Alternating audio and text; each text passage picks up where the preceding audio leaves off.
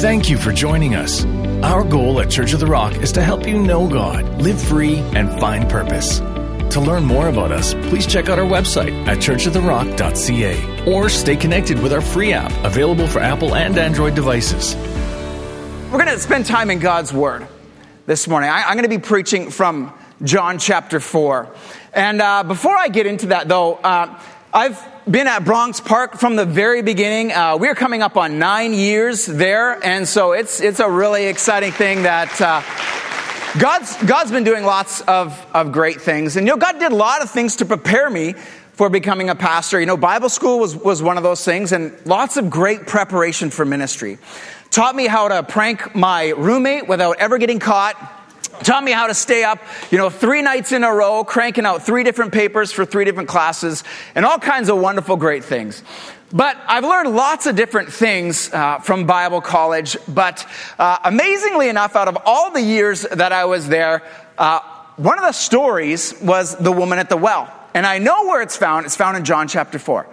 Everything else I learned, I completely have no clue what it was, where it's found, but I've learned lots of great things. And so it's going to be an amazing story this morning. But really quickly, before I get into that, I just want to quickly pray for us. So Father, I thank you so much for your word. We just elevate it this morning. I thank you that your Spirit is going to speak through your word to your people for your glory. In Jesus' name, amen. Well, when we read God's word, God wants to do a number of different things for us. And I always try to think of 2 different things. The first thing is, when we read God's word, we need to ask ourselves the question of, what does it teach us about Jesus?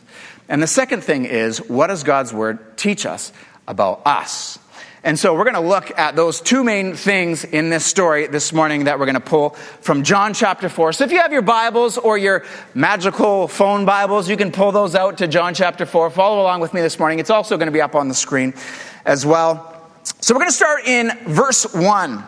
And I'm going to go through and I'm going to break it down in sections. And we're going to kind of draw and pull out what I believe God is speaking about his son Jesus and about us from this. So verse 1. Now, when Jesus learned that the Pharisees had heard that Jesus was making and baptizing more disciples than John, although Jesus himself did not baptize, but only his disciples, he left Judea and departed again for Galilee. Now, this is a little bit of sort of setting up the scene, giving us a little bit of the context of what's going on. The Bible kind of doesn't start in one chapter and go to the next. It's kind of this long story that we read. So Jesus here is doing some things, and the Pharisees come along, and the Pharisees are really the religious leaders of the day. They're kind of like the gospel police, where they would come around to all the things that are going on in the land and community and really check up and see if things are being done properly and rightly. And they really do not like John the Baptist, because he is really preaching some things that are against what the Pharisees believe to be true.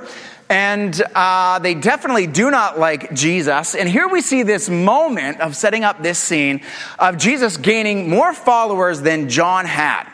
And, this tells us a little bit about the way Jesus views competition and these sort of Pharisees and saying, hey, we've got these people believing what we're believing, and John's coming up and he's kind of stirring it all up, and Jesus is gathering more followers to himself, and we don't really like that.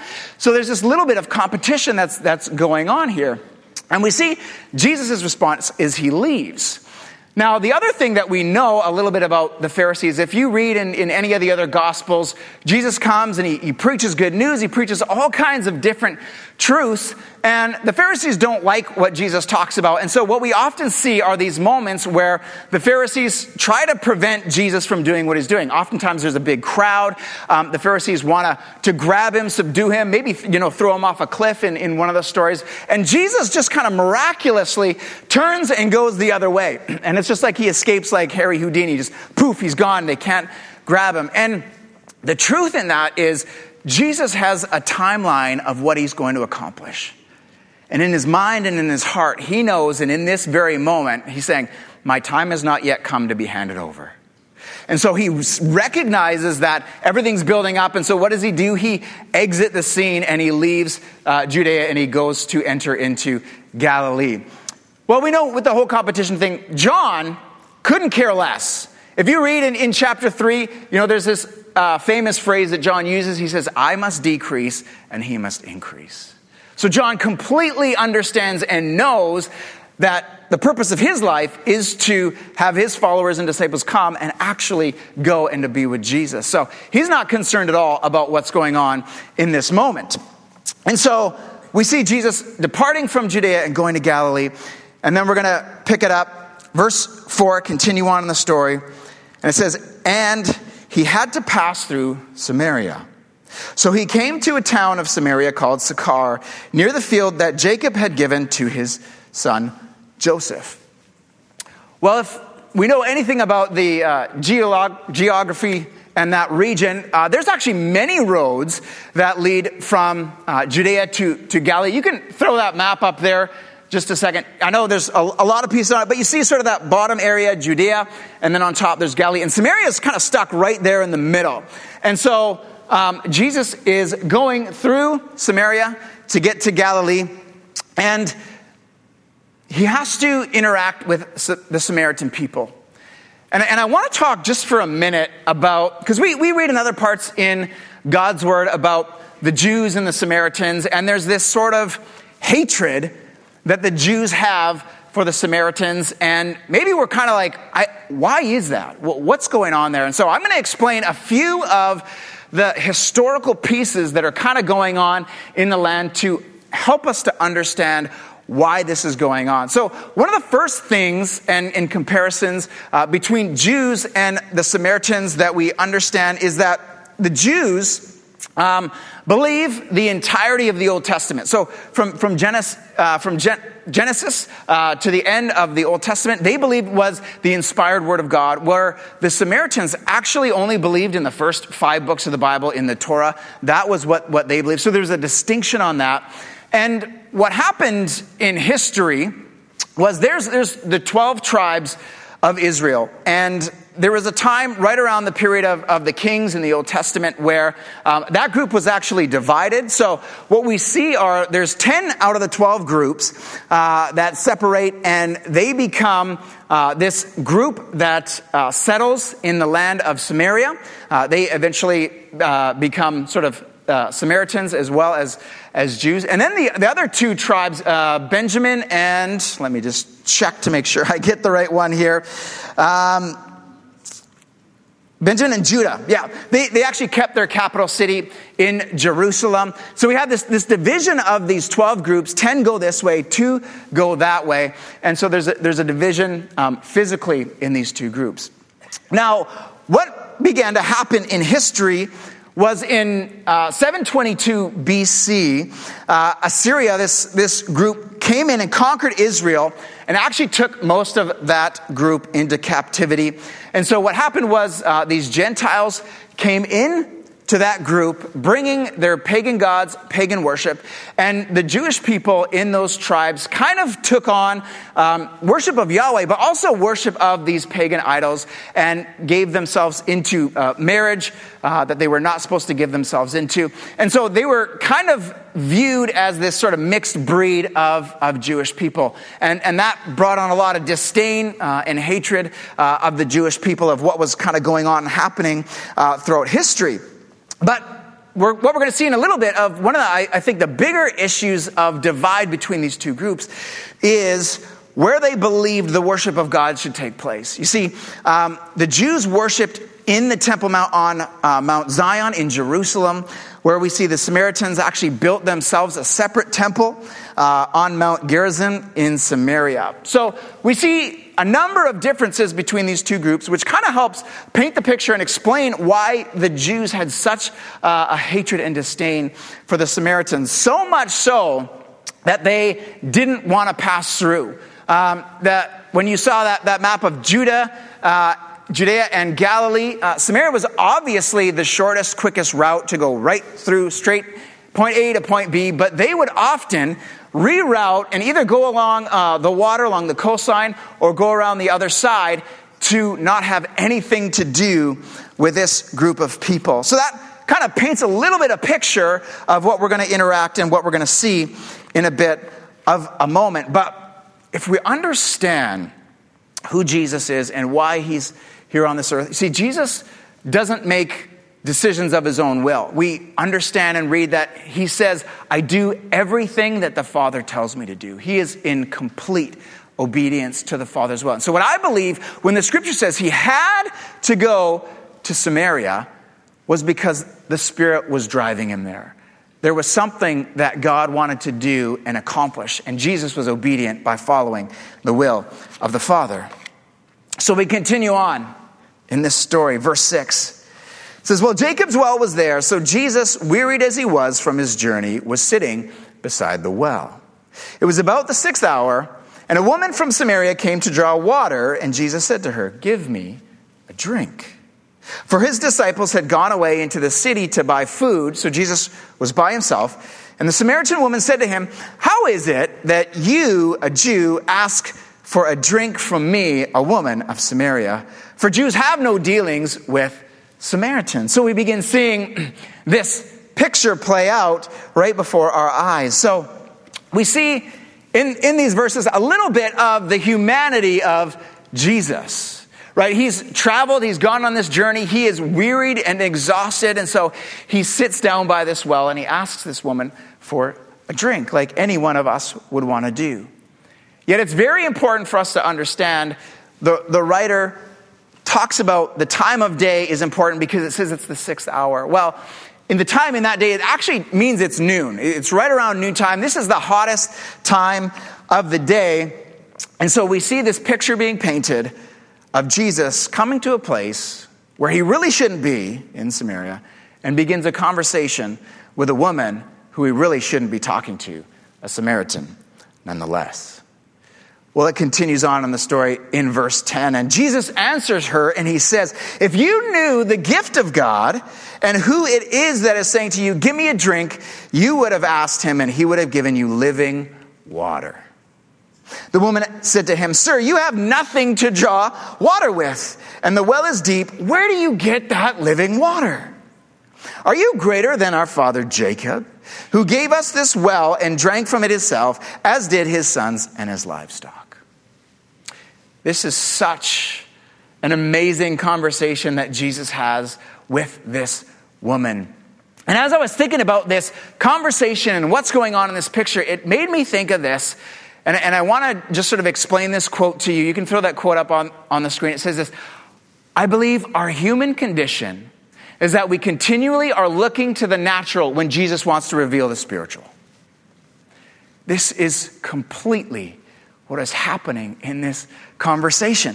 We actually begin to see, if you've been reading and following in the book of John, back in chapter 3, Jesus actually has another conversation with another person called Nicodemus. And he begins offering him and talking about the kingdom and explains to him, well, that in order to enter into the kingdom of God, you need to be born again. And Nicodemus, just like the woman at the well, has a very similar humanistic response. And what he says is, well, how am I to be born from my mother's womb a second time? Right? He's thinking about the natural thing of how is this possible, Jesus, for me to be born again? And we see the same thing here with the woman. And that is so our reaction, isn't it, you guys? When Jesus comes and he brings us amazing things, we want to look to the natural as to how he's going to solve this issue in our lives. We want something that we can hear, see, touch, and feel. And the whole while, Jesus wants to always go somewhere deeper, doesn't he? Well, we continue, and she talks as well. Are you greater than our father Jacob, who gave us this well? The answer is a resounding yes. Jesus is. All throughout God's word, we continually see Jesus. And then this is really a part of him claiming to be God, is he goes kind of throughout his life, kind of blowing up the pieces of the Old Testament and saying, look, all these men that you put your faith and your trust in, like Abraham and Moses and Jacob, Jesus comes along and he says, I am greater than all of them. He shows us that he's a greater priest, he's a greater king, he's a greater fill in the blank. And it's a part of what Jesus is doing here. He says, yes, I am better than your forefather Jacob, who gave you this well. And the amazing thing is he goes on and he explains exactly why he is greater. In verse 13, Jesus answers that question and he says to her, well, everyone who drinks of this water from the well will be thirsty again. But whoever drinks of the water that I will give him will never be thirsty again. The water that I will give him will become in him a spring of water welling up to eternal life. So the woman responds and says to him, Sir, give me this water, so that I will not be thirsty or have to come here to draw water. So she's in. All right, Jesus, you have this living water that you want to give to me. It's like you're in church, you raise your hand, you go to the discovery table. All right, I'm in. I bought in. What's next? Right? She's in. And it's amazing and fantastic what's happening, and yet at the same time, she doesn't fully understand what Jesus is offering. She doesn't quite get it. And I want us to really closely look at her response. We read it, it says, give me water so that I won't be thirsty or have to come here again. This is so typical, I think, of our response, or at least I'm willing to say typical of my responses. I fit so well with where this woman is at in this question. She's not quite fully understanding of what Jesus is here to offer and bring to her. You know, sometimes in our lives, it's often in the most painful places where Jesus wants to come and bring living water. For the Samaritan woman, Jacob's well would not have represented anything that was of good value or good feelings. She never would have woke up any morning and thought, oh, great, I get to walk to this well in the heat of the day by myself. Because what we begin to learn is that for this woman, all of the odds in her life were heavily stacked against her.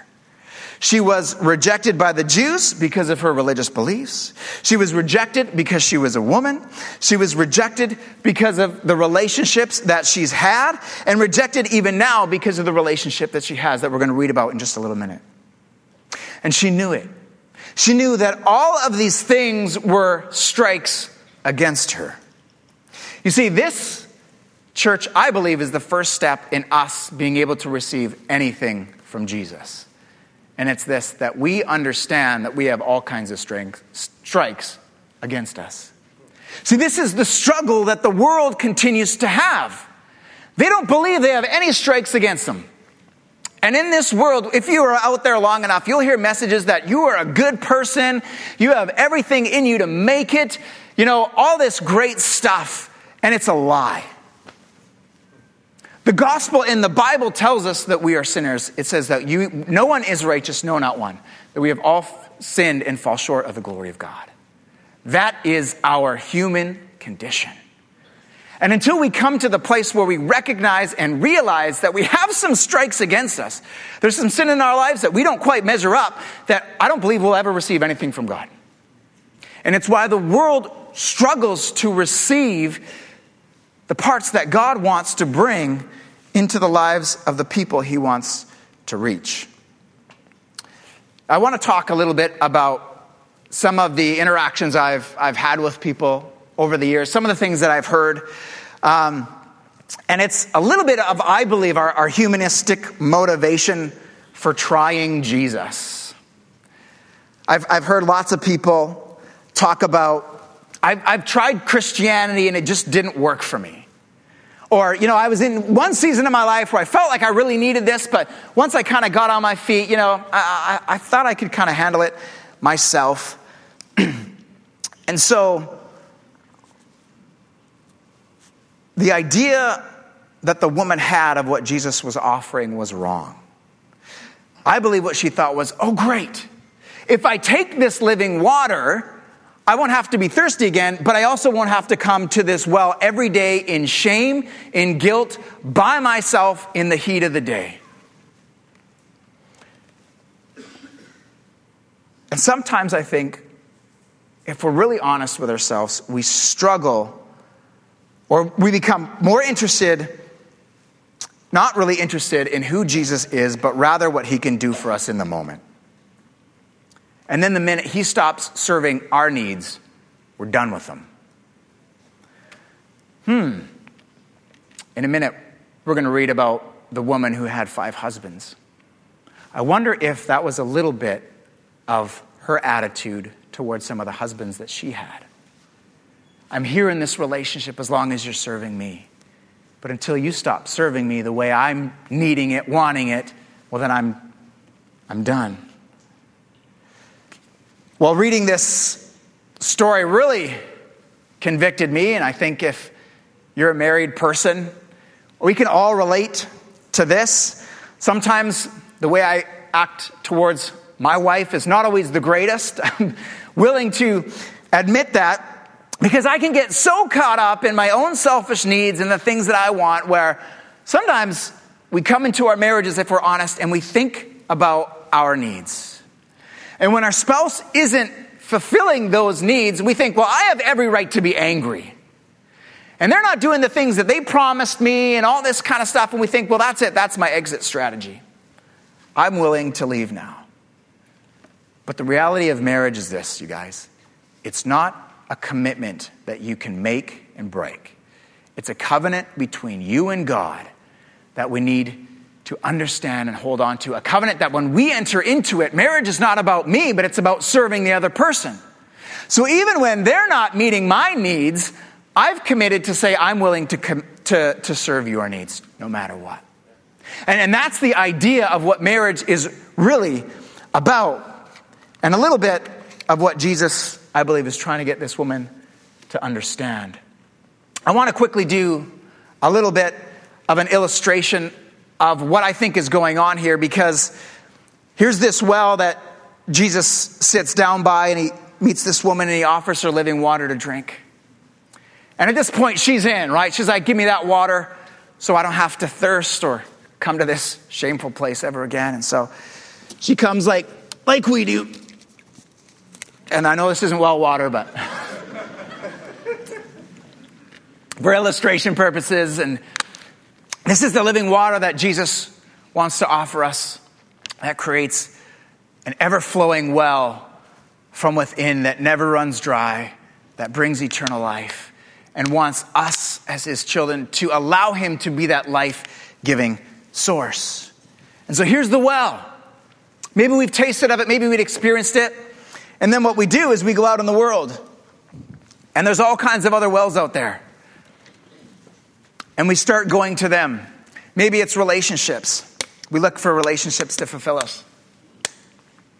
Notice how there's not as much water in this one. And we dig, and we dig, and we search, and we search, and we search. And we drink from other wells until it runs dry. And then we get frustrated, we get angry, we get upset. And what we do in that moment is we put the blame on God and we say, well, Jesus, you offered me this living water and it's not fulfilling my needs anymore. And I believe Jesus wants to come to us and says, what well have you been drinking from?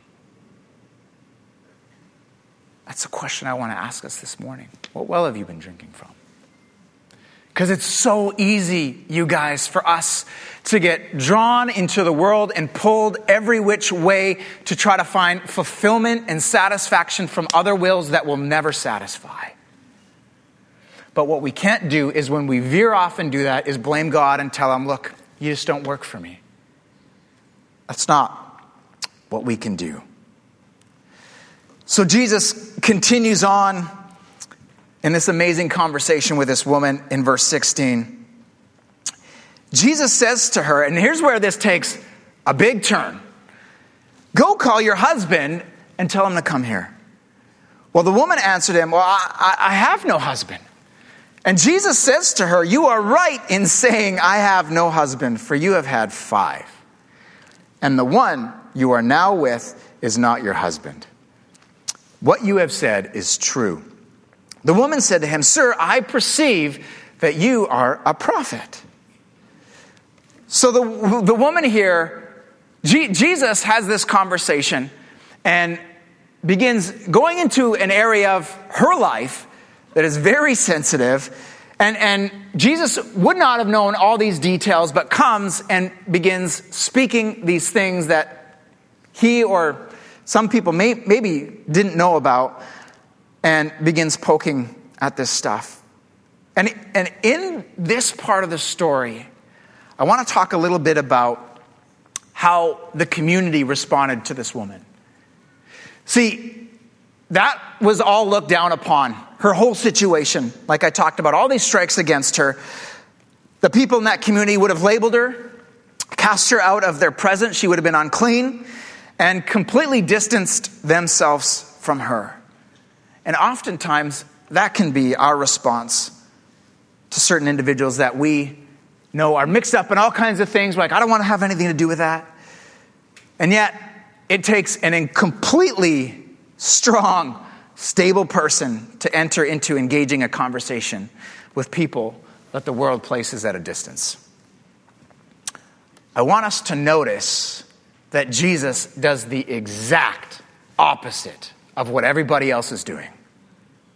Rather than being distant, walking around Samaria, he enters into the very place he shouldn't be, talks with a woman who he shouldn't talk with, who's a complete outcast, goes out of his way, that's not culturally popular, to have a conversation with this woman. And rather than labeling her, he cuts right to the heart of her issue. You guys, rarely do we do this. Rarely do we see people doing this. We see people's ugliness from afar, and maybe we don't want to be associated with it. And Jesus does the opposite, and he draws near to her.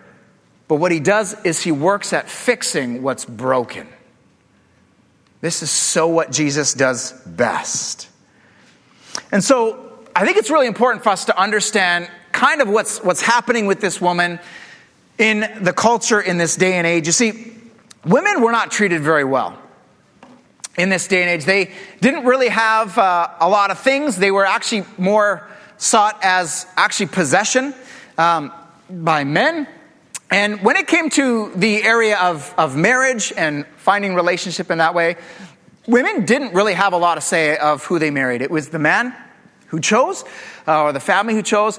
And so if the woman didn't have a big say in choosing who she was going to marry, I don't think she would have had a lot of say in who she didn't want to be with. You see, in that culture and in that day and age, it was the men who issued the certificates of divorce. So that paints a little bit of a picture of what this woman is maybe going through and experiencing. And so the text doesn't really tell us why those 5 husbands didn't work out.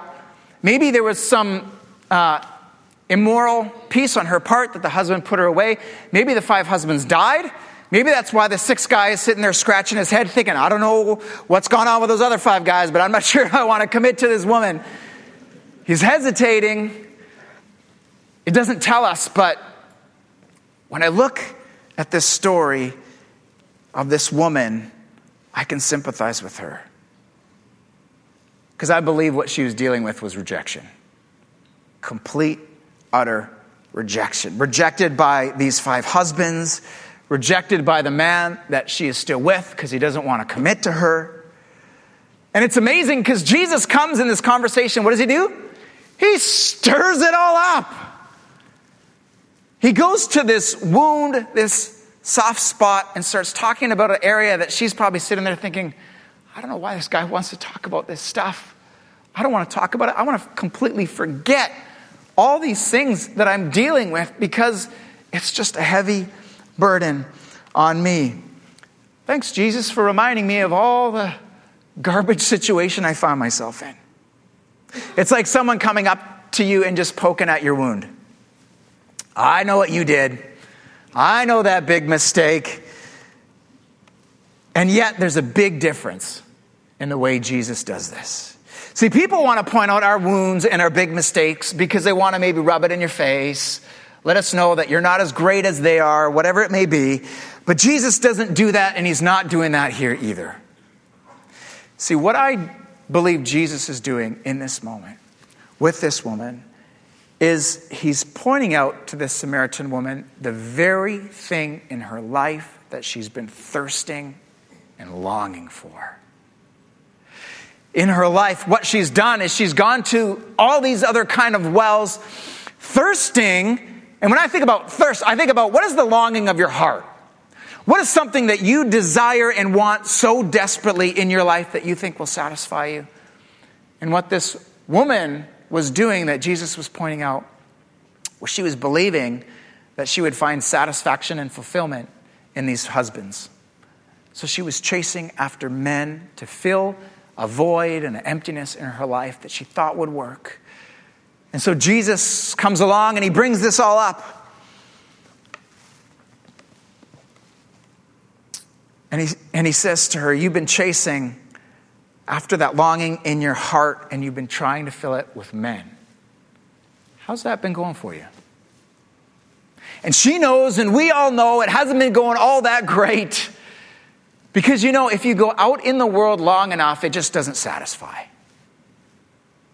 Not completely. It might for a little bit, but eventually, if you stay there long enough, it will run dry.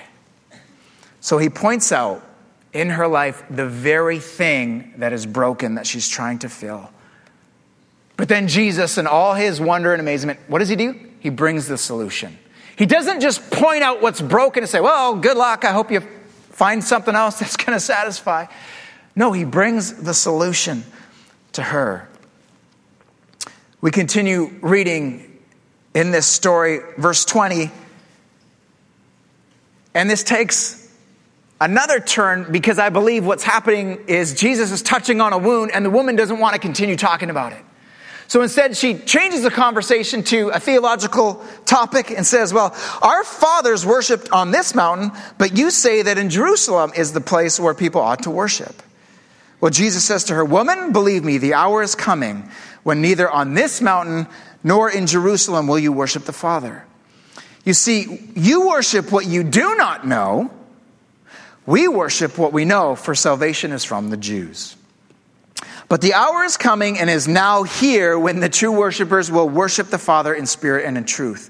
For the Father is seeking such people to worship him. God is spirit, and those who worship him must worship in spirit and in truth. So what we understand here, he's talking about these places that these two different groups worship and the contention between them. And he kind of blows it all out. And it's amazing because God has always created a space for us to worship him. First, it began in the Garden of Eden, this safe, sacred space where we could have a relationship and worship God. Then that was broken, and God had a people that he walked with throughout the wilderness. And even then, they had a tent that they could meet and worship God and experience his presence. And then eventually they built a temple in Jerusalem where they could worship God. And then Jesus comes on the scene and then he blows all of that up and he says, look, that actually doesn't really matter anymore. What God is looking and longing for are worshipers that will worship him in spirit and in truth. So, just like Jesus was getting to the deep matters of the heart with this woman, he wants to get to the motives and intentions of our hearts. We can no longer, and here's what I think he's getting at with kind of blowing up this idea of the temple. We can no longer hide behind the places we worship and the people we run with. So often what we want to do is we want to say, well, I'm great and I can make it because I go to this church. Or I know I'm a believer because I hang out with these people who do all kinds of good stuff. Well, Jesus says, no, that doesn't cut it. You cannot hide behind those things any longer. The people who I long to worship me, worship in spirit and truth. And so what he's talking about is he's talking about the condition of our heart. What is the condition of your heart? That's all that matters. That's what he's longing for. You know, in 1 Samuel chapter 16, verse 7, it says, the Lord does not look on the things that people look at. People look on the outward appearance, but the Lord looks at the heart. That's what God desires, longs for, looks at. And so we continue reading this story as it's going to wrap up here. And it says, the woman said to him, well, I know that the Messiah is coming, he who is called Christ. And when he comes, he will tell us all things. And Jesus said to her, I who speak to you am he. this profound, profound moment. Jesus has kind of just started his ministry, doing all kinds of things. And the situation that we see is he has this one-on-one conversation with this woman. We read that the disciples have left. They've gone off to go to the food truck and get something to eat so they can have something to eat. So he's there by himself, and he's with this woman that everybody else in that day and age would have said, "What are you doing there, Jesus?" And yet he reveals his messiahship to her, the very first person. We would have thought, well, wouldn't you have come and talked to the Pharisees and the religious leaders and said, "Look, I'm here. I'm the Son of God. I'm the Messiah. I'm going to prove it over time. Just watch." Or maybe with his closest friends, his disciples would have pulled them aside in a conversation. "Look, guys, I got to tell you something. I'm here, but I'm actually the Son of God. I'm the Messiah who you've been longing and waiting for this whole time." But no. What does Jesus do in his amazing, humble fashion? He waits till he has this encounter with a woman at the well to reveal who he truly is. And that, church, is what gives us hope. When you feel like you are the lowest of the low, that you couldn't possibly, in all of your good deeds and goodness, ever make it to a relationship with God the Father, here's what this story tells us. It tells us the lowest of the low are welcome. In fact, they're more than welcome. He pursues you. He chases after you and offers you living water to drink. And so this is what Jesus wants to offer us this morning. Amen? Amen. Amen. Yeah, you can give the Lord a hand this morning. Why don't you guys stand to your feet? You know, at the end of every message, we offer an invitation, and I want to talk a little bit about this story because I think it frames it so perfectly. Maybe there are people in this room that are kind of relating to those individuals that I talked about that think, hey, you know, I'm a good person. I go to the right places. I hang out with the right people. You know, I've been coming to church. I tithe. I do all these kind of things. But what we see is revealed in this story is that doesn't cut it. That there's strikes against us. There's sin. There is none righteous, no, not one. All have sinned and fall short of the glory of God. This is a place where we find ourselves in this human condition. There's sin that Jesus and Jesus alone can deal with. And so, in the very same way that Jesus has this conversation with this woman, offering living water that will create a spring in them that will bring eternal life, it's the exact same invitation that Jesus wants to bring to you this morning. He is waiting, longing to bring satisfaction and fulfillment in your life that you've never experienced before because you've never got it from anything else. And so what I want us to do is just quickly, right where you're at, let's bow our heads, let's close our eyes.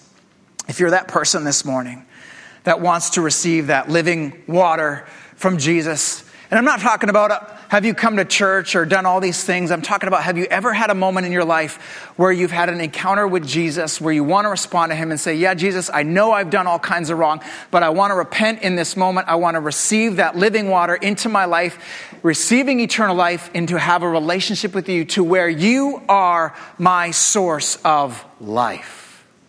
That's what I'm talking about. If you're here this morning and you want to make that decision, I want you just to raise your hand right where you're at. You can put it back down. It's just a real quick decision. This is between you and God. Thank you. I see that hand. I see that hand. I'm not going to embarrass you or call you forward. We're going to pray a simple prayer together, beginning this invitation and journey to walk with Jesus. All right. Well, we're going to pray. I want you to repeat after me. And if you raise your hand, or maybe that's just the cry of your heart this morning, I want you to pray these words with all your heart. Dear Jesus, I confess I am a sinner. I have all these strikes against me. All these things that are on me. But I believe that you and you alone are the remedy and solution for my problem. Because I believe that you came to die on the cross for my sin. And that on the third day you rose again. And that now you will forever be my Lord. That all the old things in my life are gone away. And that in this very moment I receive that living water from you. I invite you into my life.